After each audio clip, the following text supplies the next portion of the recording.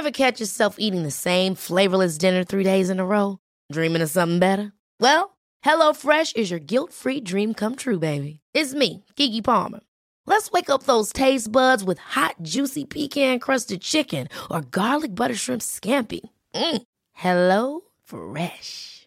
Stop dreaming of all the delicious possibilities and dig in at HelloFresh.com. Let's get this dinner party started.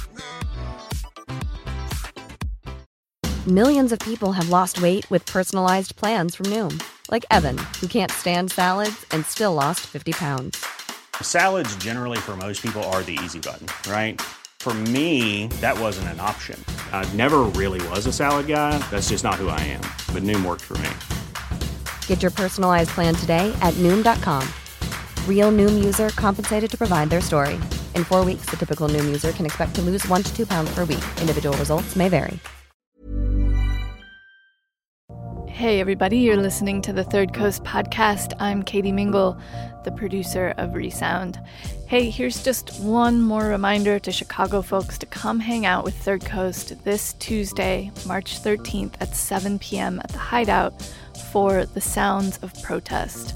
We'll be DJing a night of radio stories about talking back, occupying, and resisting, with special guest Anne Elizabeth Moore. So see you there. Also, we'd like to invite you to take a turn as a guest curator at thirdcoastfestival.org. You can chat about your favorite radio story, song, or audio oddity. Just send your suggestion with a link to info@thirdcoastfestival.org. Thanks, and now, without further ado... From the Third Coast International Audio Festival in Chicago, I'm Gwen Maxey, and this is Resound. Just close your eyes and think about mousetraps. You know what? I just can't think of anything. Resound is a remix of music, documentaries, found sound, sound bites, and audio ephemera we find all over the world. Mostly, we scour the internet and the airwaves, curating the best and most interesting audio out there, and then we bring it to you each week on Resound. But once a year, we like to switch things up and create something new, bring original work into the world, midwife, if you will, and we do it through our public audio challenge. This is a call to experienced producers and newbies alike to make short audio stories with a few strings attached. And all this will cost you is, what have you got there? $1. $1? $1. The 2007 Audio Challenge was a collaboration between the Third Coast Festival and the Dollar Store Show, an occasional live reading at the Hideout in Chicago.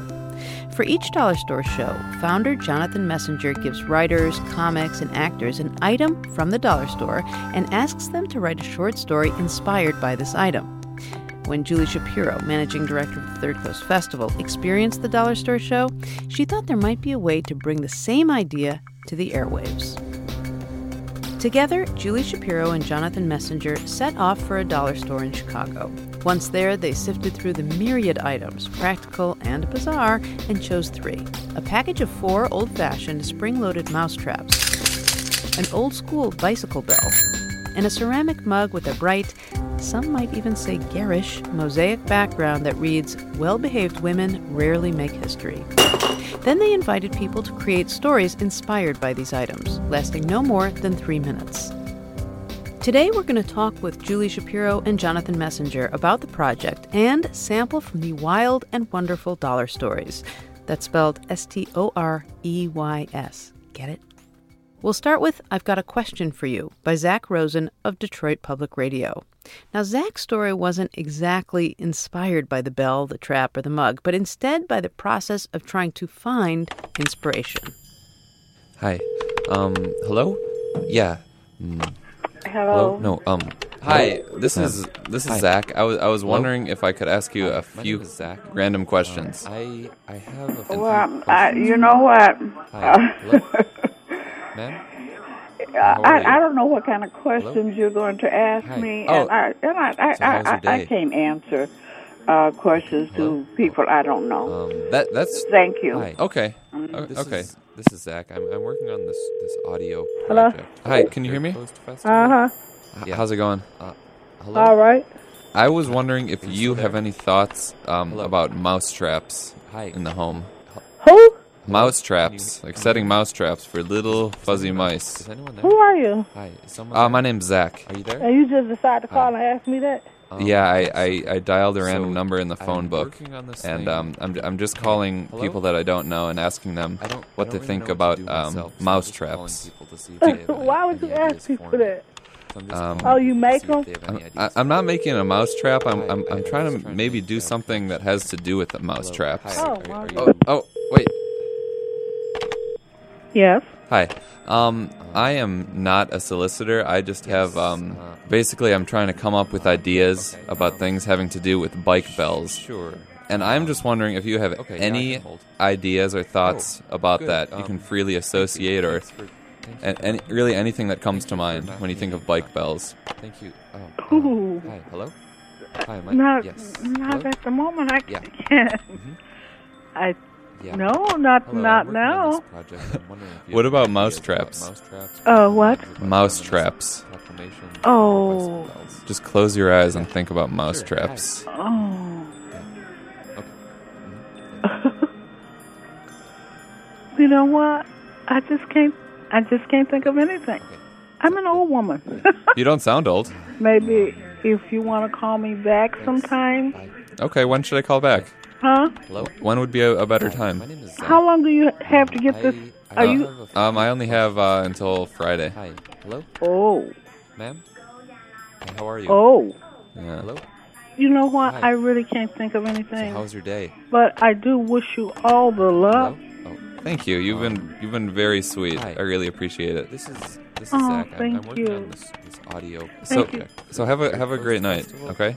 Thank Yeah. you. You too. Thanks. Hello? Bye-bye. Bye. Hi. Are you still there? Hello.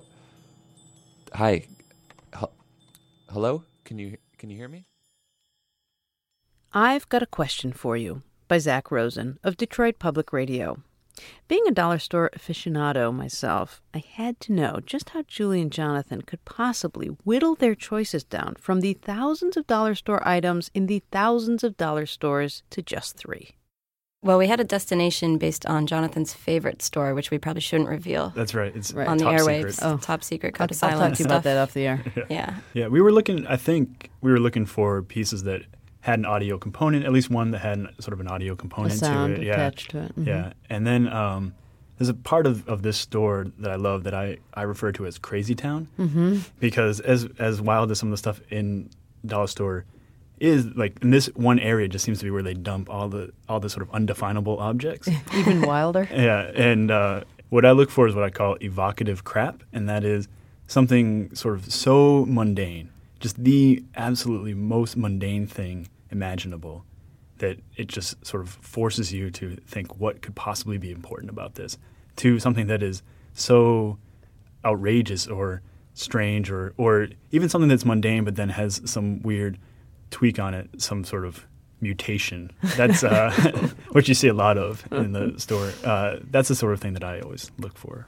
At the end of the day, no matter what we would have picked, it would have been fine. The project would have still been a total Absolutely. success because, you know, what's surprising is how many people have very personal relationships with these random items. So no matter what you would pick, you would get great stories about them. So, Julie, then what surprised you the most about the submissions that you received?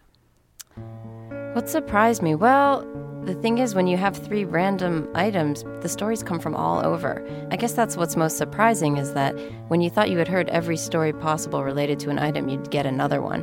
Of course, that said, there were some themes that kept coming up depending on which item we used. You know, the bicycle bell brings back childhood memories of riding a bicycle. You just see over there, that is my very first bike my dad ever bought me. Bicycle bells. You know, I still have scar on my forehead. And I go riding on my bike, and my bike has the bell. On this bell here. I always push down on it. It makes its noise. It's bling, bling, bling, bling. Bling, bling, bling, bling. The mousetraps, of course, brings up issues of killing and ethics. I took a vow several years ago not to kill, and pretty much I've kept it. My husband does the killing at home. So I bought some mousetraps. And how did you feel about that? Awful. I do buy the traps. I used to set them. Now I make Phil set them. And Phil always catches his mice. Aw, poor Mousy. And the mug sort of had this... What can you say about the mug? The mug, well, it sort of had this ranting feminist bent, but it was in this really goofy font that you could hardly take seriously. And so people took that in all sorts of directions. Well-behaved women rarely make history. Seldom. It should be seldom. This is 1962, and things are about to start changing. There's nothing better than having a really good pair of bowl cutters. There wasn't a rule governing how people chose to make the stories. They just were all over the map.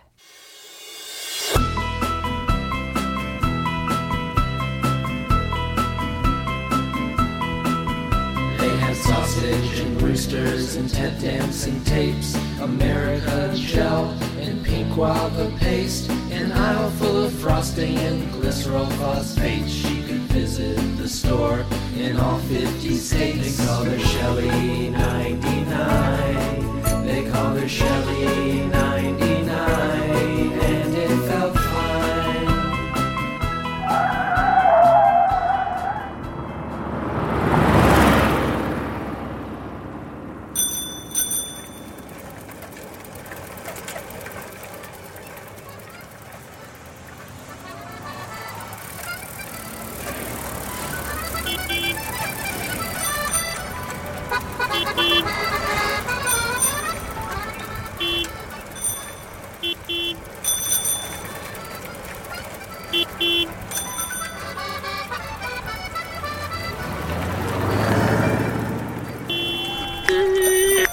Hi, Greg. I just wanted to thank you for those mouse traps that you left on the front porch.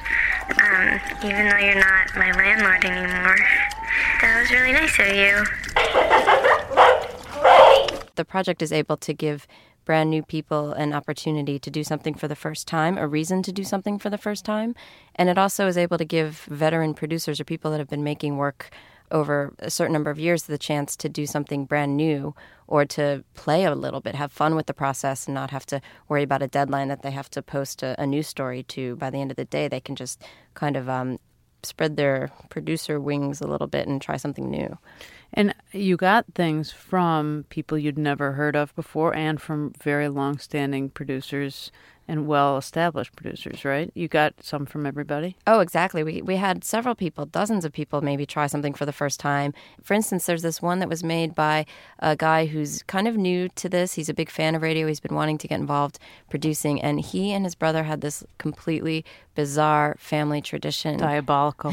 Sort of diabolical. It's certainly painful. A tradition that just happened to coincide with one of the objects that we chose, which was the mouse traps. And so he made this hilarious story. And what I love about this story, what we all loved about the story, was how much they laugh while they're making it. And it's contagious. We found ourselves laughing. And it's not so often that you hear sort of unbridled giggling in radio, but this is a great example of that. So this producer, and I will call him a producer because now he's made something and he's earned the title, is Jamie Delapa, and he worked with his brother on this story, The Mousetrap Enthusiasts. My brother and I went through over 200 mousetraps. The mice were safe. We used the traps on the biggest house pass known to teenage brothers. Each other. I think the first one was just wedged on top of the door. The old bucket of water on top of the door, except we used mousetraps. You put a mousetrap up there. And put them underneath $20 bill or a note. Paul, Mom wants you to see over. Yeah, it's the other side. You know, you had lamps that you had to reach inside the shade to turn them on. Oh, reaching up under a lamp and getting snapped. Yeah, that hurt. I remember Mom swearing at me because I put it in your shoe once and she got caught. She was arranging the shoes and it snapped and she yelled at me, scared her. We got to the point where you and I would hardly ever get snapped because we were so cautious with everything we did. But Mom would get it every time. Snap. Ah! Mom banished mousetraps from the house, but outdoors, the game got even bigger. There was this hardware store that was going out of business. So we bought 144 mousetraps. I could put maybe 4 or 5 of them on my arm, like a waiter. But it was so fragile that any kind of bump and they'd all fall on you. You know, no, seriously, if someone throws it at you really hard, it never gets you. It'd hit and bounce off and then snap. And then it would snap, that's right. Throw it kind of high, spinning, so that the trigger comes down towards their hair, ears, nose. And half the time you're laughing so hard that you couldn't defend against it. It's just such a stupid scene. It was so thrilling. 3 decades later, So if people want to go in the office late at night, you have to reach up and grab this hide key. Oh, no. Put the mousetrap in there one time. You could tape them on the inside on a beer bottle that's inside the refrigerator. Tape it on the backside so when somebody reaches in to get it, it snaps them. And a bag of Doritos would be just perfect. Oh, that's such a good idea. I once took my perennial fiancée to a movie. Took out some popcorn, put the mousetrap in there, and then the popcorn, put it back on top real gently. Christ. No wonder you're not married. Jesus. You knew that was going to go bad, didn't you? No, I thought it was just going to be funny like you and I were playing. She screamed, popcorn went all over, everybody was looking at us. So, why mousetraps? I mean, I laugh so hard, sometimes I got to crawl out of there. I can't breathe. It's like you can't get any air in because you're laughing so hard. You don't have a lot of that in life. You don't realize it, I remember doing that with the Mousetrap Wars. Those are great. God, that was fun. Tomorrow I'll send this CD to my brother and the Third Coast Festival in a box of styrofoam peanuts, along with a dozen loaded mousetraps. When I first heard this story, of course, I was also laughing hilariously, but there was a part of me that was like, no, you did not do that. Is this fact or fiction? And I was wondering if even he made it up. And then as I was listening to some of the others, I thought, I'm not actually sure if this is fact or fiction. And then I thought, do I care if it's fact or fiction? And I'm just wondering, did you know when people submitted them, did they tell you whether these stories were true or not? And did you care? One of the parts of the invitation for the project is to just take the item and make a story and run with it. So because we're not doing hard news, and we would probably not even say this is strict journalism, I don't think it matters if things are fact or fictional. And I think probably what you end up with is a hybrid of a lot where the crux of a story might come from truth, but then people use sound to embellish and take it to another level by bringing in imaginary elements. A perfect example of this, and it also gets to a story sort of at the other end of the spectrum where a very experienced producer decided to give the project a try, is a piece called Unless We Showed Up in Hazmat Suits by Hilary Frank. And she uses tape that she collected for a real interview that she made. She was going to do a story about this woman who had cystic fibrosis, and she didn't end up making the story, but she did end up using the interview tape in her dollar story. And I think most of the dollar story, I think, is true. But I think there's some fictional elements, too. And even knowing prior to her making the dollar story that she was making a regular story about this sick woman, I don't know which parts are fictional. And I don't think it's clear from listening what's true and what's not true. But the result is this very captivating, sweet, very gentle piece about two friends. So this is Hilary Frank's Unless We Showed Up in Hazmat Suits. This is the very first speed I do. Lucy didn't have many friends growing up. This is the final speed I do. While other kids were running around, playing on their lawns, she was inside, clearing mucus out of her lungs. She has cystic fibrosis. Now Lucy lives in a tiny box of a house on the corner of 2 alleys in Philadelphia. Every day, while she's going through her morning routine, she hears this at the intersection outside her window. The girl who rides the powder blue bike looks like Pippi Longstocking. She's got red braids, freckles, sometimes even striped socks. Each time she passes, Lucy runs to the window. She wants to call out to the girl. She wants to grab her by the wrist and bring her inside for a hot cup of tea. She's the girl who has more in common with Lucy than anyone in the world. That's really kind of the way it is.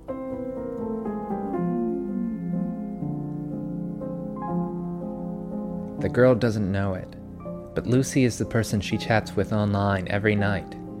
They met a few months ago on a message board for people with CF. We basically found each other through these posts that were about pregnancy. Lucy recognized the girl's braids in her picture right away. And picked up on the fact that we were both trying to conceive at the same time. Lucy and the bike girl tell each other everything. They talk about how their doctors have advised them not to have babies. They talk about their husbands coming to terms with the idea that they might wind up as single dads. They swapped coughing techniques. She taught me this technique of the arms to really thrust the air out like... Recently, the girl told Lucy she wished that they could be real best friends, that they could give each other pedicures and play Connect 4. Lucy had an urge to run down the street with nail polish, knock on the girl's door, and tell her they were neighbors. But it would be too dangerous. Online we have signatures, and hers says that she has B. cepacia. B. cepacia is a type of bacteria that isn't harmful to most of us, but it's different for people with CF. I would inhale some of these germs, and when you are diagnosed with having B. cepacia in your lungs, your life expectancy is cut in half. When we both got pregnant within weeks of each other, it was like, oh my gosh, I'm never going to get to be able to see her kid. Like, that tore me up a bit. And I was like thinking about Fairmount Park, and I was like, oh, we could stand like 3 feet apart, and I could make sure I'm upwind of her. And I think that might have even been in a dream. Then I realized, I'm like, yeah, this is not going to happen unless we both showed up in like hazmat suits or something. Unless We Showed Up in Hazmat Suits by Hilary Frank. You're listening to Resound from the Third Coast Festival and Chicago Public Radio. Today we're listening to some of the bizarre and wonderful results of the 2007 Public Audio Challenge Dollar Stories, a collaboration between the Third Coast Festival and the Dollar Store Show, founded by writer Jonathan Messenger. For this occasional live evening of readings, Jonathan gives writers, actors, and comics an item from the dollar store and then asks them to write a short story inspired by the item. Here's a story by Jonathan inspired by a unique oddity. It's a mouse pad, like for your computer mouse, that you actually fill with water, and it is called, appropriately, Aquapad. When Charlie Burns lost his job, his Uncle Vin had a proposition for him. "You're young," Vin said. "You could still be in college." "I'm 35, said Charlie. "You could pass for college." Vin wanted Charlie to go to St. Francis College down the road and hand out free samples of his new invention, the Aquapad, a mouse pad that could be filled with water. Uncle Vin thought it would take off with college students like the lava lamp or incense or ultimate frisbee. It would have the cool uselessness that appealed to people who hadn't yet learned to work for a living. "I'll give you 50 of them, and you go down there and you stand out on the lawn," said Vin. "You stand out on the lawn and hand them to whoever takes one." "Just give them away?" Charlie asked. "The first 50, then they'll all be buying them," said Vin. "But try to get the cute girls to take them first." Charlie had a hard time picturing what an Aquapad looked like. Vin said there were boxes in the basement, but he wouldn't take him down there until he agreed to the job. For now, it was just the dusty linoleum of the kitchen. "But why fill them with water?" asked Charlie. "For no good reason," said Vin. "I'll pay you $10 an hour." Charlie Burns, standing at the corner of the northwest quad of St. Francis College, felt trapped. He'd attended this school 18 years ago. Of course he couldn't pass for college age now. He was being forced to face a truth he'd already accepted. But the more he was made to look at it, the more painful it became. If someone had told him he was too old to pass for 20 or 21, he would have laughed and agreed. But thrust into the throng of long-haired guys and narrow-hipped girls, he knew he couldn't blame someone for calling the cops on him. He clearly didn't belong. 3 pretty and intelligent-looking girls with black and pink and turquoise hair walked by him. "Aquapad," he said. The girls startled as if he'd produced a knife and squiggled past him down the path. A group of 4 athletic-looking guys approached. "Aquapad," Charlie said. "Aqua what?" one of them mumbled. "Aquapad," he said. "What's that, like a maxi pad?" another yelled. Charlie didn't say anything. They were just 4 sweat-shirted missed opportunities.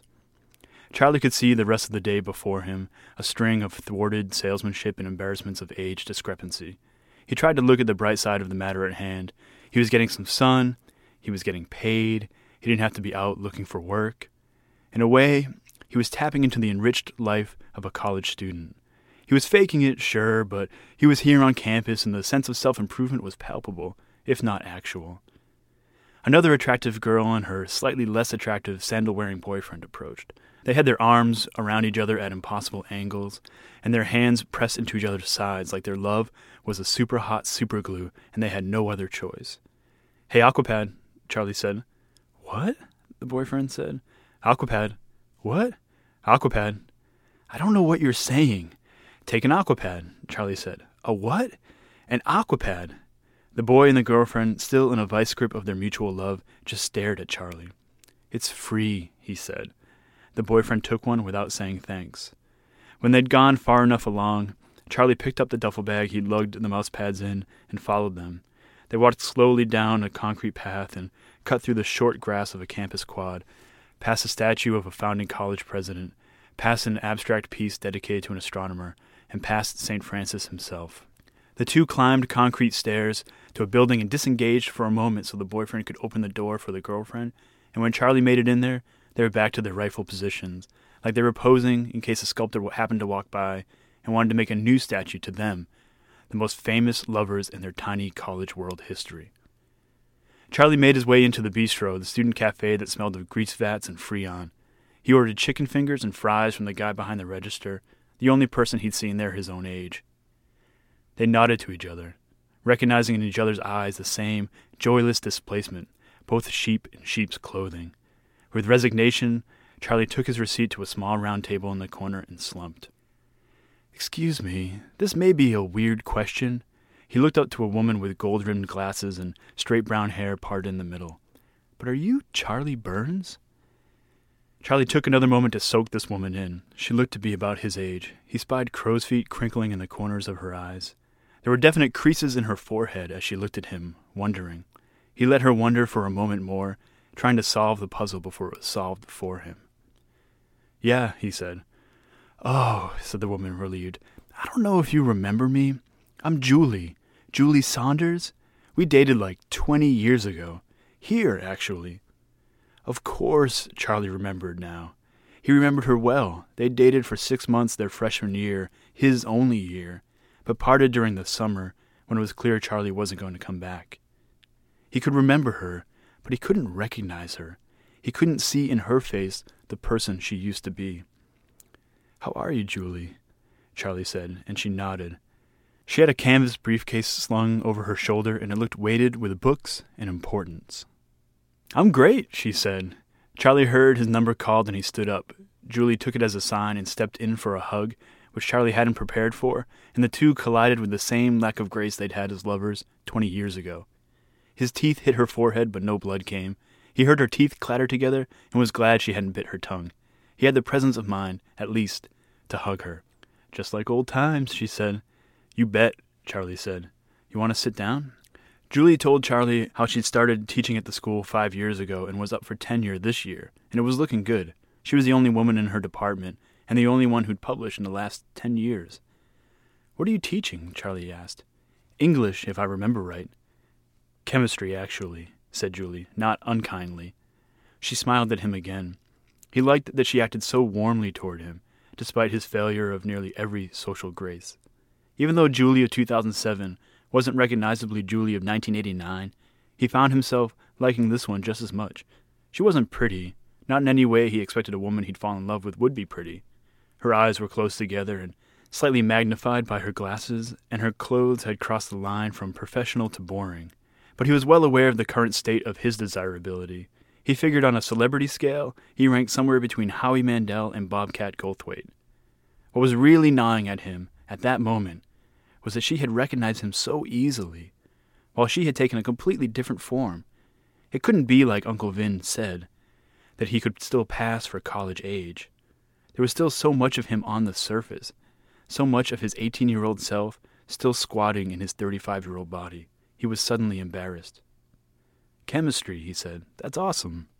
So I have to ask, said Julie, again smiling with a certain shine that made him wish he had something interesting to say. Oh, I'm just working a job here for the day, he said. Just helping out my uncle with his business. What kind of business? Sales, Charlie said. Oh, really? Charlie looked down at the table in her hands, which were noticeably lacking any rings. This wasn't normally the kind of thing he noticed. What are you selling? Computer stuff, said Charlie. Components, mostly.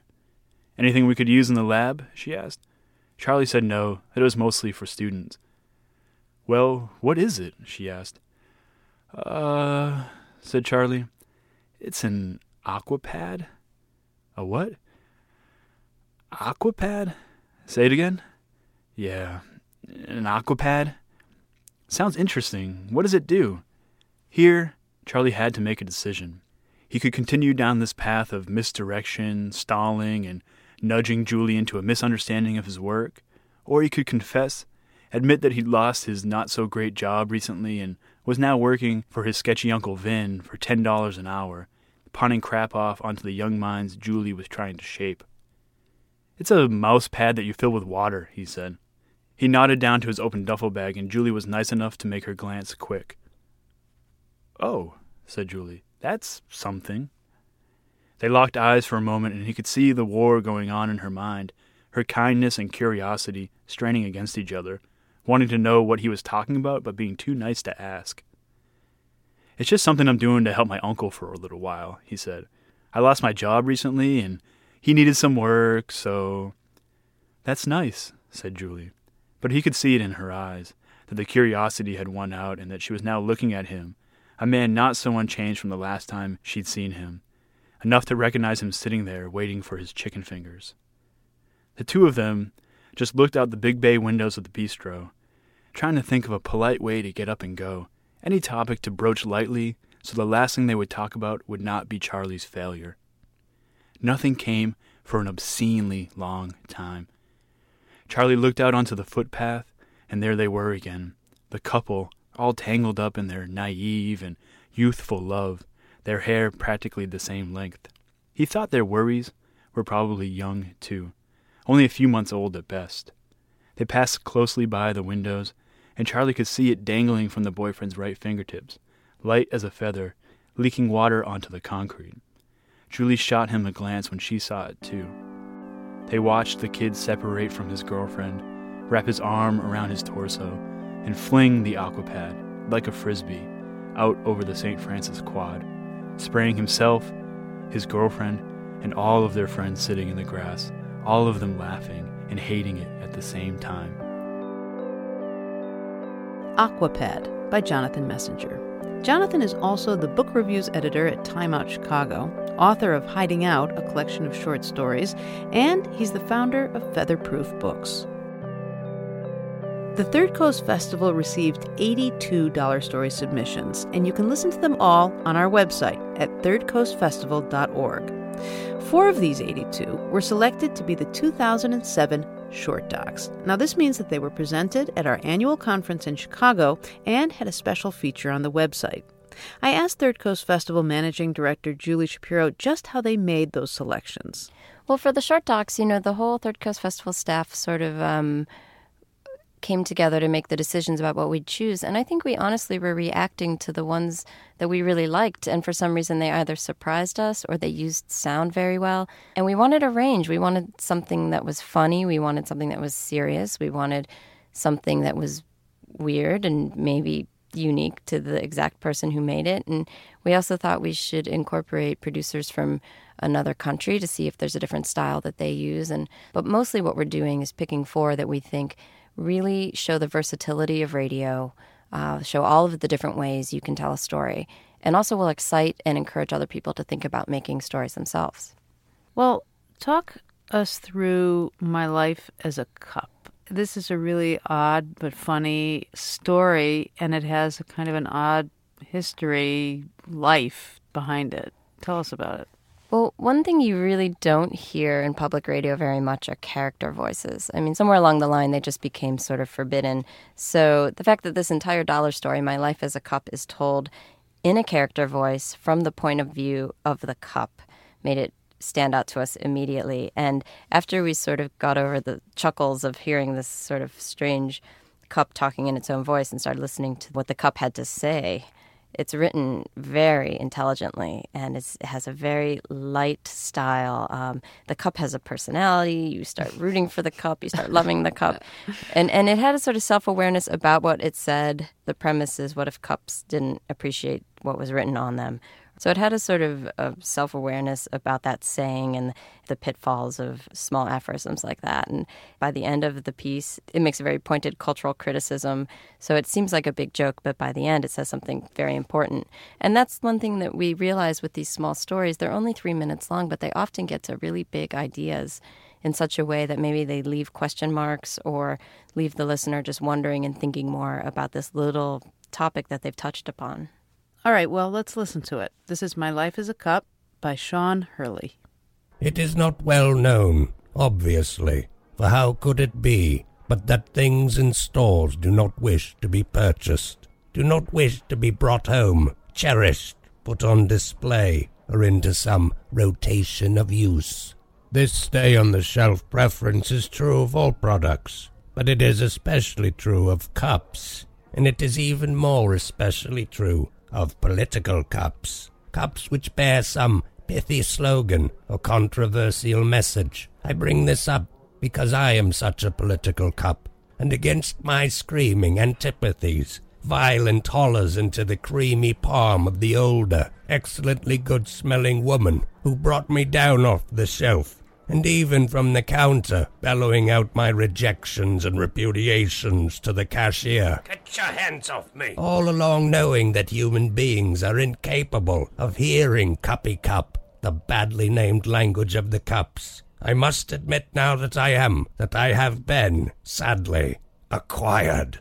I am a proud cup, and happy in my cupship, but running dubiously, and against the perfection of the volume of my reservoir, is a rather fervid bit of feminist agitation propaganda urging women into unquaint and unsafe and revolutionary actions, which I do not, as a cup, condone. If only I had a rag or curtain and some small bit of motor control, I could cover the little saying over from time to time. But to the point, across my chest reads the newly minted call to arms. Well-behaved women rarely make history. It is unfortunate that lost among the expressions of the cups is the ability to sigh, scream, yes, wobble to no visible effect in the cupboard, yes, laugh, moan, mutter, curse, yes, sigh, no. Well-behaved women rarely make history. What seems unfortunately more to the point, from my admittedly diminished and cup-like vantage, is that well-behaved men do make history, which perhaps strikes a little closer to the heart of the problem, and therefore might be a bit more conspicuous as far as any solution. If I had my druthers, I'd be set high upon a shelf at a messy and perennially troubled store, and that's what I'd have written across my chest. Well-behaved men make history. Simple, flat, potent, and worrisome. Instead of proposing solutions, I would rather, more directly, regard the problem. And as the potential browsers passed me by, I'd be pleased to note their intake of my aphorism, and humbled if they sighed. My Life as a Cup by Sean Hurley from Thornton, New Hampshire. Once again, here's Third Coast Festival Managing Director Julie Shapiro. Sean isn't brand new to audio production. He actually makes a podcast pretty regularly that is really features his writing and the voice of Cup? Yeah, well, it sounds like the Cup. It's not exactly the Cup. It's this character that he created that has been inspired to sort of continue writing in the voice of this character. His name is Sherwin Sleeves.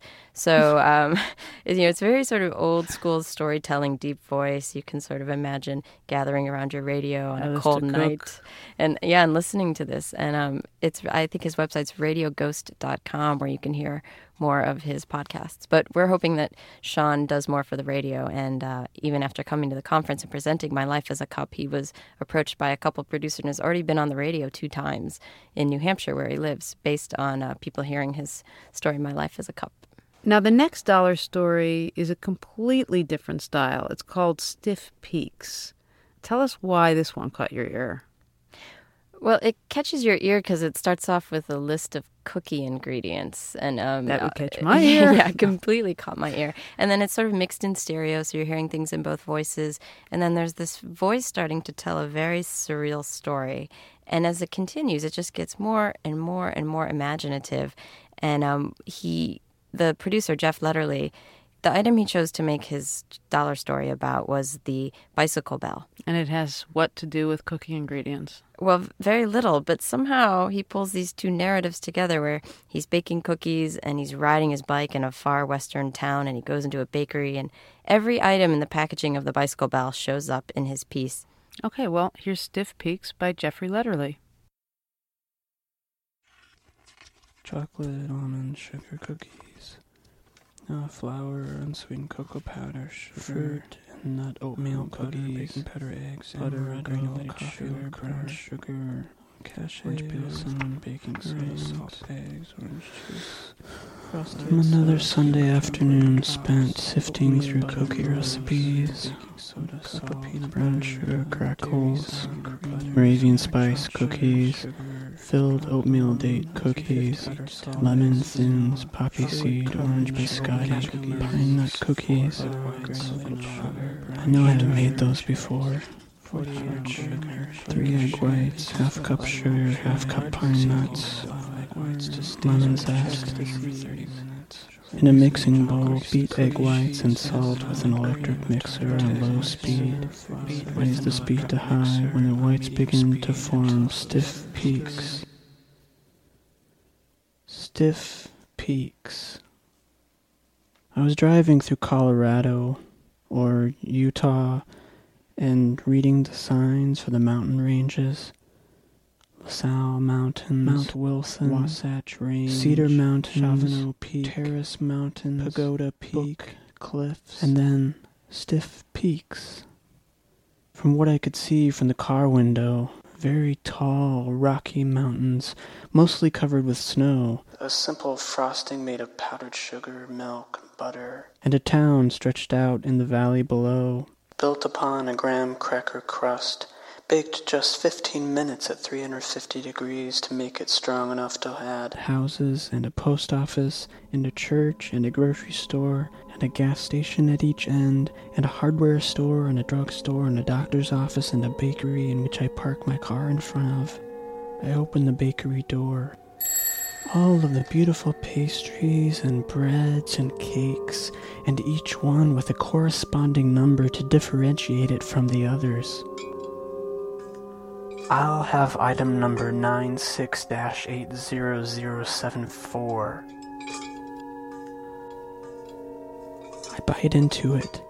Through its semi-crunchy silver coating to the spongy white cake inside, where every space in the cake is filled with mountain air that I can feel on my face as I pedal harder to reach the summit. It's difficult, very difficult, but worth it, as I know I'm almost at the summit.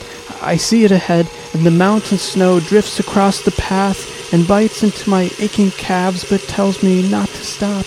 And just then, I made it. I made it. I made it. That was Stiff Peaks by Jeffrey Letterly of Chicago.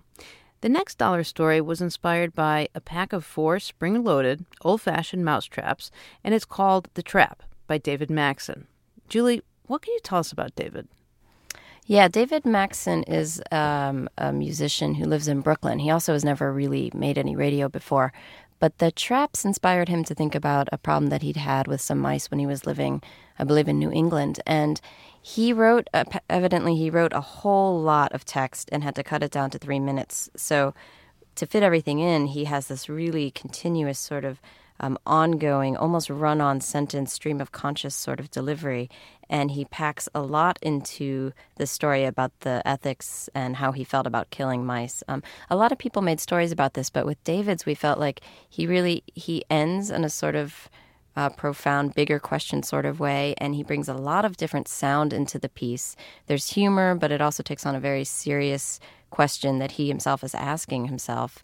There's images in this piece. You know, radio can bring so many pictures to life, and he just managed to really make a dense 3 minutes worth of story and at the same time be very clear and direct about what he was trying to say. Yeah, I agree. And also, I think his choice of music really, really, really builds a lot of suspense and adds to the tension in the piece, which drives it forward. I really like it. It's called The Trap by David Maxon. When the weather was warm, there was no problem. The mice would be out enjoying the beauty of Vermont like everybody else. But when the season turned and temperatures began their annual freefall, they wanted in. It started with small signs, the corner of a cereal box that had been gnawed away, a brief sighting in the middle of the night when you got up to get a glass of water. But then came the scratching and chewing in the walls. But we didn't want to hurt the mice. We tried banging on the walls, sealing the food, whatever non-violent means we could think of. The house was a sieve. So after a string of restless nights, exhausted, we'd come to believe in the death penalty for murine home invasions. Heck, People for the Ethical Treatment of Animals, PETA, gave an award to a guy who invented a more humane trap because it kills them with gas instead of blunt force. If PETA is okay with killing them, I can get over it. For $1, I picked up a 4-pack of traditional mouse traps, a small piece of wood with a simple metal spring that amounts to a tiny, blunt mouse guillotine. This is what is known as the spring-loaded bar mousetrap. It was apparently invented by a guy named Hiram Maxim, who also invented one of the first self-powered machine guns in the 19th century. The first night I was awoken by the clap and rattle of the wooden trap. I jumped out of bed, and a not quite dead, writhing mouse was caught in the trap. And the mice in Vermont are not the gray, black-eyed monsters I remember from my native Wisconsin. These were deer mice, brown fur coat, the white patch on the breast, big ears, and big eyes, like little, tiny, fuzzy deer. This was problematic. Everyone knows it's wrong to kill cute things. Ugly things deserve it, sure. Ugly things would kill you if they had a chance. Cute things, though. Cute things are innocent, and they don't know any better. Over the course of the next few weeks, each morning, I'd wake to a dead mouse or two, each one shocking in its slight variation. A clean break in the middle of the back or neck was easy to handle, but a mouse with just its snout and a single paw clamped under the cold metal bar, it was somehow perverse. I hated starting my mornings like this. I don't care what PETA thinks. I didn't like killing mice. I was happy when warm weather returned and the traps could sit underneath the sink, unset and idle. New life, warmth, and sunshine washed away the shameful necessities of the previous winter, back to killing ugly things, like mosquitoes and ants. When the next winter rolled around, I can remember waiting longer before we turned the heat on, hoping again to deter the little buggers from even taking up residence. To no avail. They came back, worse than ever, but this time I couldn't do it, so I bought some poison. Poison was better because it was stealth. I didn't have to wake up and see their little crushed heads and hear the snap and rattle of the traps going off while I was in bed. We don't want to have to see the unsavory results of our actions. We don't televise executions or do them in the town square. Seeing something seems not only to drive reality home in our minds, it's as if, without it, there is no reality. It's like the old saying about a tree falling in the woods, and if no one is there to hear it, does it make a sound? It's as if the only thing we ever object to about the results of our actions is having to perceive them. Winter turned to spring once again, and then to the heat of summer. And just as the mercury inched up into the 80s and 90s, I noticed something. A slight odor. Faint at first, then increasing. The smell of dead mice in the walls.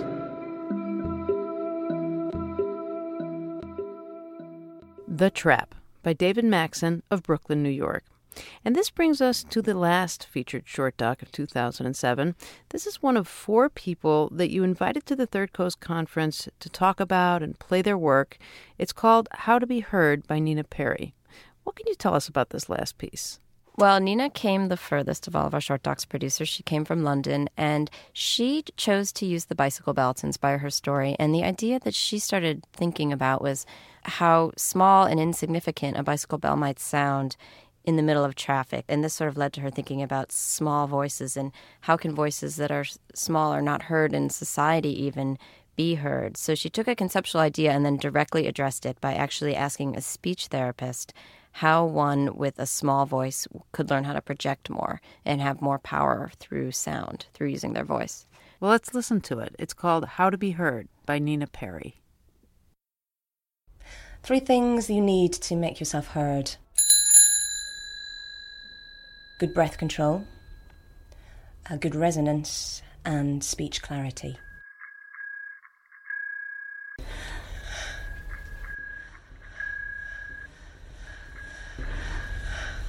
Breath is the power in a voice. If you want to make a louder noise, you're going to use more breath than you would for everyday speaking. If you want to get someone's attention who's a long way away, you're going to take a much bigger breath. Thinking about somebody like a soldier who's calling out instructions or something like that.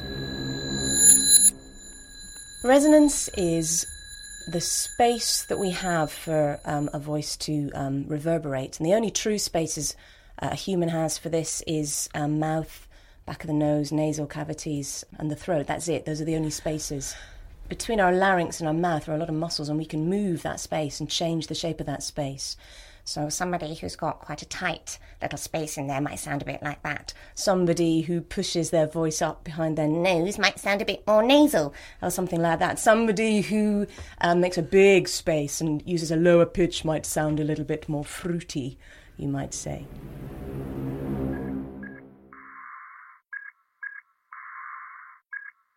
If you're really trying to explain something to somebody, you might make your speech a lot more muscular. Quite often when people are asking for directions or talking to somebody who perhaps doesn't understand them clearly, they're going to be much more clear about the words they choose to use and also the way they use their lips, their tongue. They might just make sure that they're being absolutely crystal clear.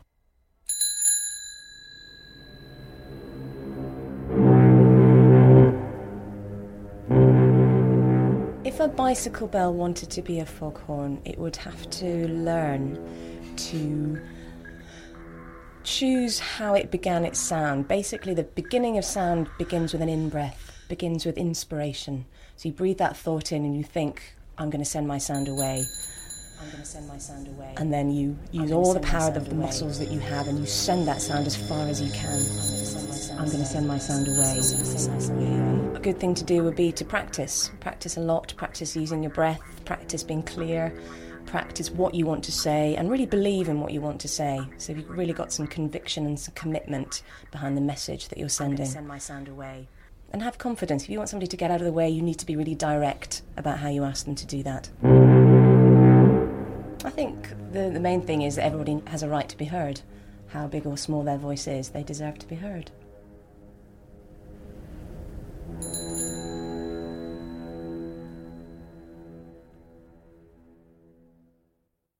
How to Be Heard by Nina Perry.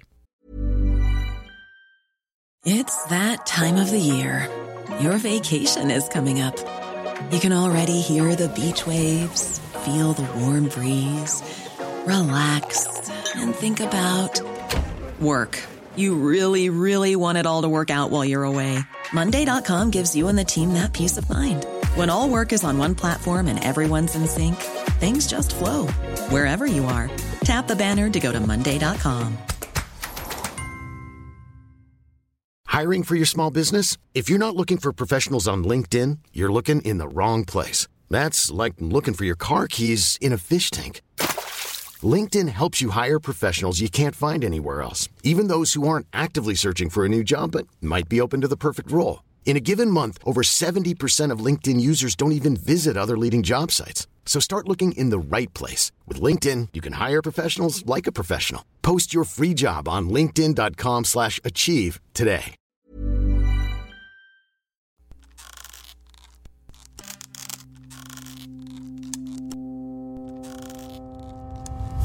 You've just finished listening to stories from the 2007 Third Coast Short Docs Challenge. Here's Resound producer Katie Mingle and Third Coast artistic director Julie Shapiro to tell you about our current Short Docs Challenge, which we want you to participate in. All right, thank you, Gwen. Like Gwen said, I'm Katie Mingle. I'm the producer of Resound, and I've actually pulled Julie Shapiro back into the studio to talk about this year's Short Docs Challenge, 2012 Short Docs Challenge. So, Julie, thanks for being here. Thank you, Katie. As you can tell, I love talking about the short docs, so let's dig into this year. Yeah, so what's the challenge this year? So this year's challenge, again, has 3 rules, and the main rule is inspired by our collaborator, Every Block, which is an online forum for neighborly conversations and community building. The main rule this year is that you have to feature at least 2 neighbors in your short doc. The second rule is that you have to put a color in your title. This is completely unrelated to the neighbors, but the challenge will be to find a connection. And the third rule is that you have to include 3 consecutive seconds of narrative silence in your 2.5 to 3 minute story. Okay, so what is narrative silence? Did you make that up? I kind of did make it up, but, it kind of means what it says, narrative silence. We're looking for silence that helps you tell your story. You've probably heard of the pregnant pause. We are looking for very pregnant pauses in these short doc submissions. Usually we ask people to include certain sounds to help tell their stories.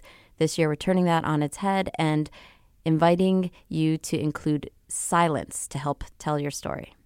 Okay, so it's basically silence that illustrates something, that says something. And the neighbors, like, how big of a role do they have to play? Like, because we don't want to get just 100 stories that's just an interview with your neighbor, like that's it. Yeah, we're not necessarily talking about sitting down in your living room with a couple of neighbors and just asking them questions. We're looking for creative approaches to featuring neighbors. So you could walk into the grocery store down the street and make your story there and feature the checkout girls or guys there.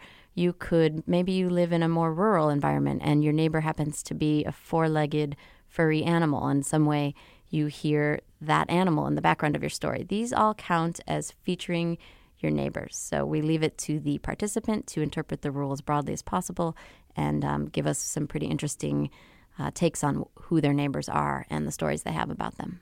All right, so those are the rules. Who do we want to submit to this?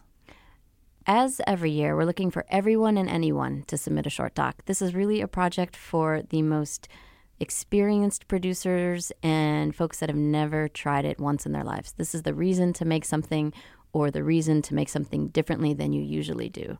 Is there an incentive? Is there a reason I should do this besides just the pure joy of doing it?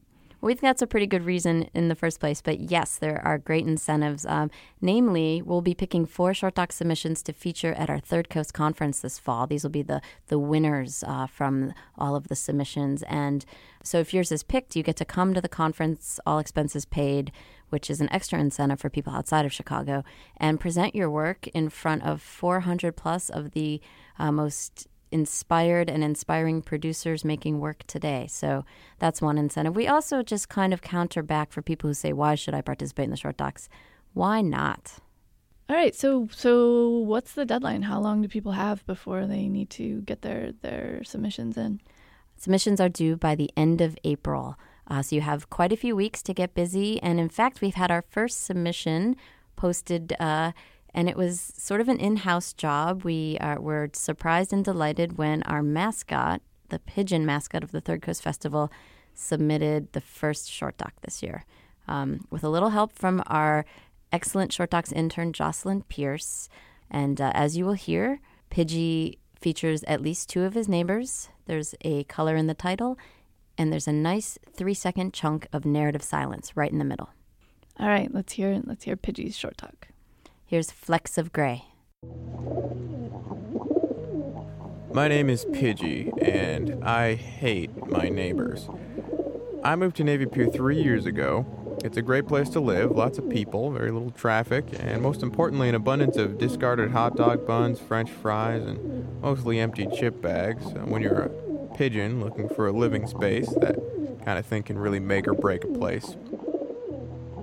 But I learned very quickly after moving here that the scraps weren't mine for the taking. I had competition. Seagulls. I hate seagulls. They're rude, they're loud, they're abrasive. I know I'm filthy, but they are filthy. And I'm tired of them acting like they own Navy Pier. Unfortunately, my other neighbors don't seem to share this point of view. The seagulls aren't so bad, Pidgey. They add nuance and character to an otherwise bleak corner of Chicago. I actually really like the seagulls. I think they teach us a lot about the moral ambiguities of life. Wait, you don't like seagulls? Is that racist? I'm pretty sure that's racist. The seagulls aren't going anywhere, Pidgey. So if you're not going anywhere either, you'd better learn to live with them.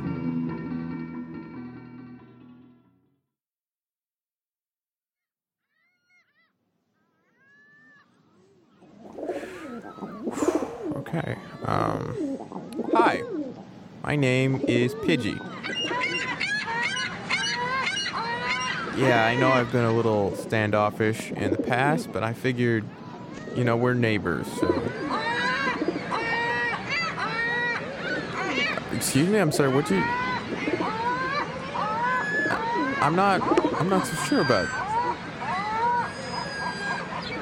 Okay, okay... Alright, I can't do it. Nope, I can't do this. People are always telling me how much pigeons and seagulls have in common. Those people need to do their research. First of all, seagulls eat us. Seagulls eat pigeons.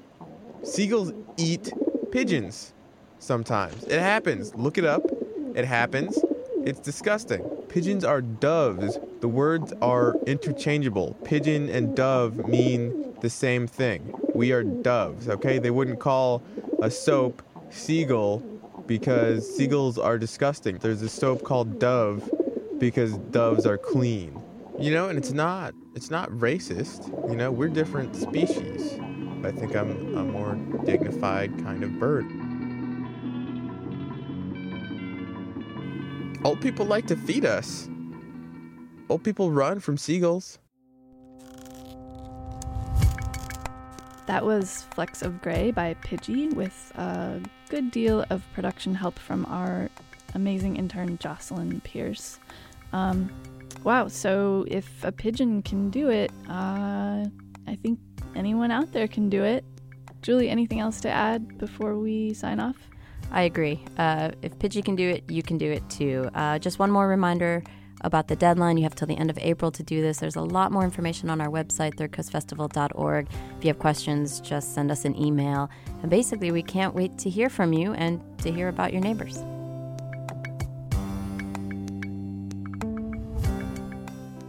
Resound is a production of the Third Coast International Audio Festival in Chicago. I'm Gwen Maxey. The program is produced by Katie Mingle and curated by Johanna Zorn and Julie Shapiro of the Third Coast Festival.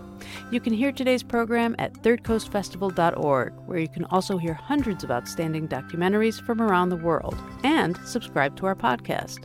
Support for Resound comes from Dojo, a full-service digital agency, on the web at doejo.com.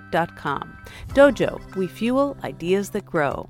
Support also comes from Third Coast Percussion, performing Gerard Griset's Le Noir d'Etoile for 6 percussionists at the Adler Planetarium this Wednesday, March 14th. Tickets are available at thirdcoastpercussion.com. The Third Coast Festival is a nonprofit arts organization made possible with lead funding from the Richard H. Driehaus Foundation and the John D. and Catherine T. MacArthur Foundation. Additional support is provided by the Boeing Company Charitable Trust, the Agudino Foundation, Chicago's Navy Pier, and American Airlines. This program is partially supported by a grant from the Illinois Arts Council, a state agency. Special thanks to our many individual contributors from Chicago and around the world. The Third Coast Festival was founded in 2000 by WBEZ Chicago.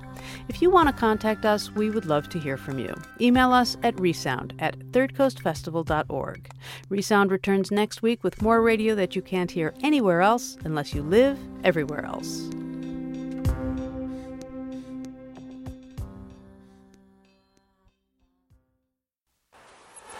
You've been listening to the Third Coast Podcast. Stay connected with us through Facebook and Twitter, or by signing up for our email list at thirdcoastfestival.org. If you like what you heard today, consider writing us a review on iTunes or sending us a few bucks. As always, thanks for listening.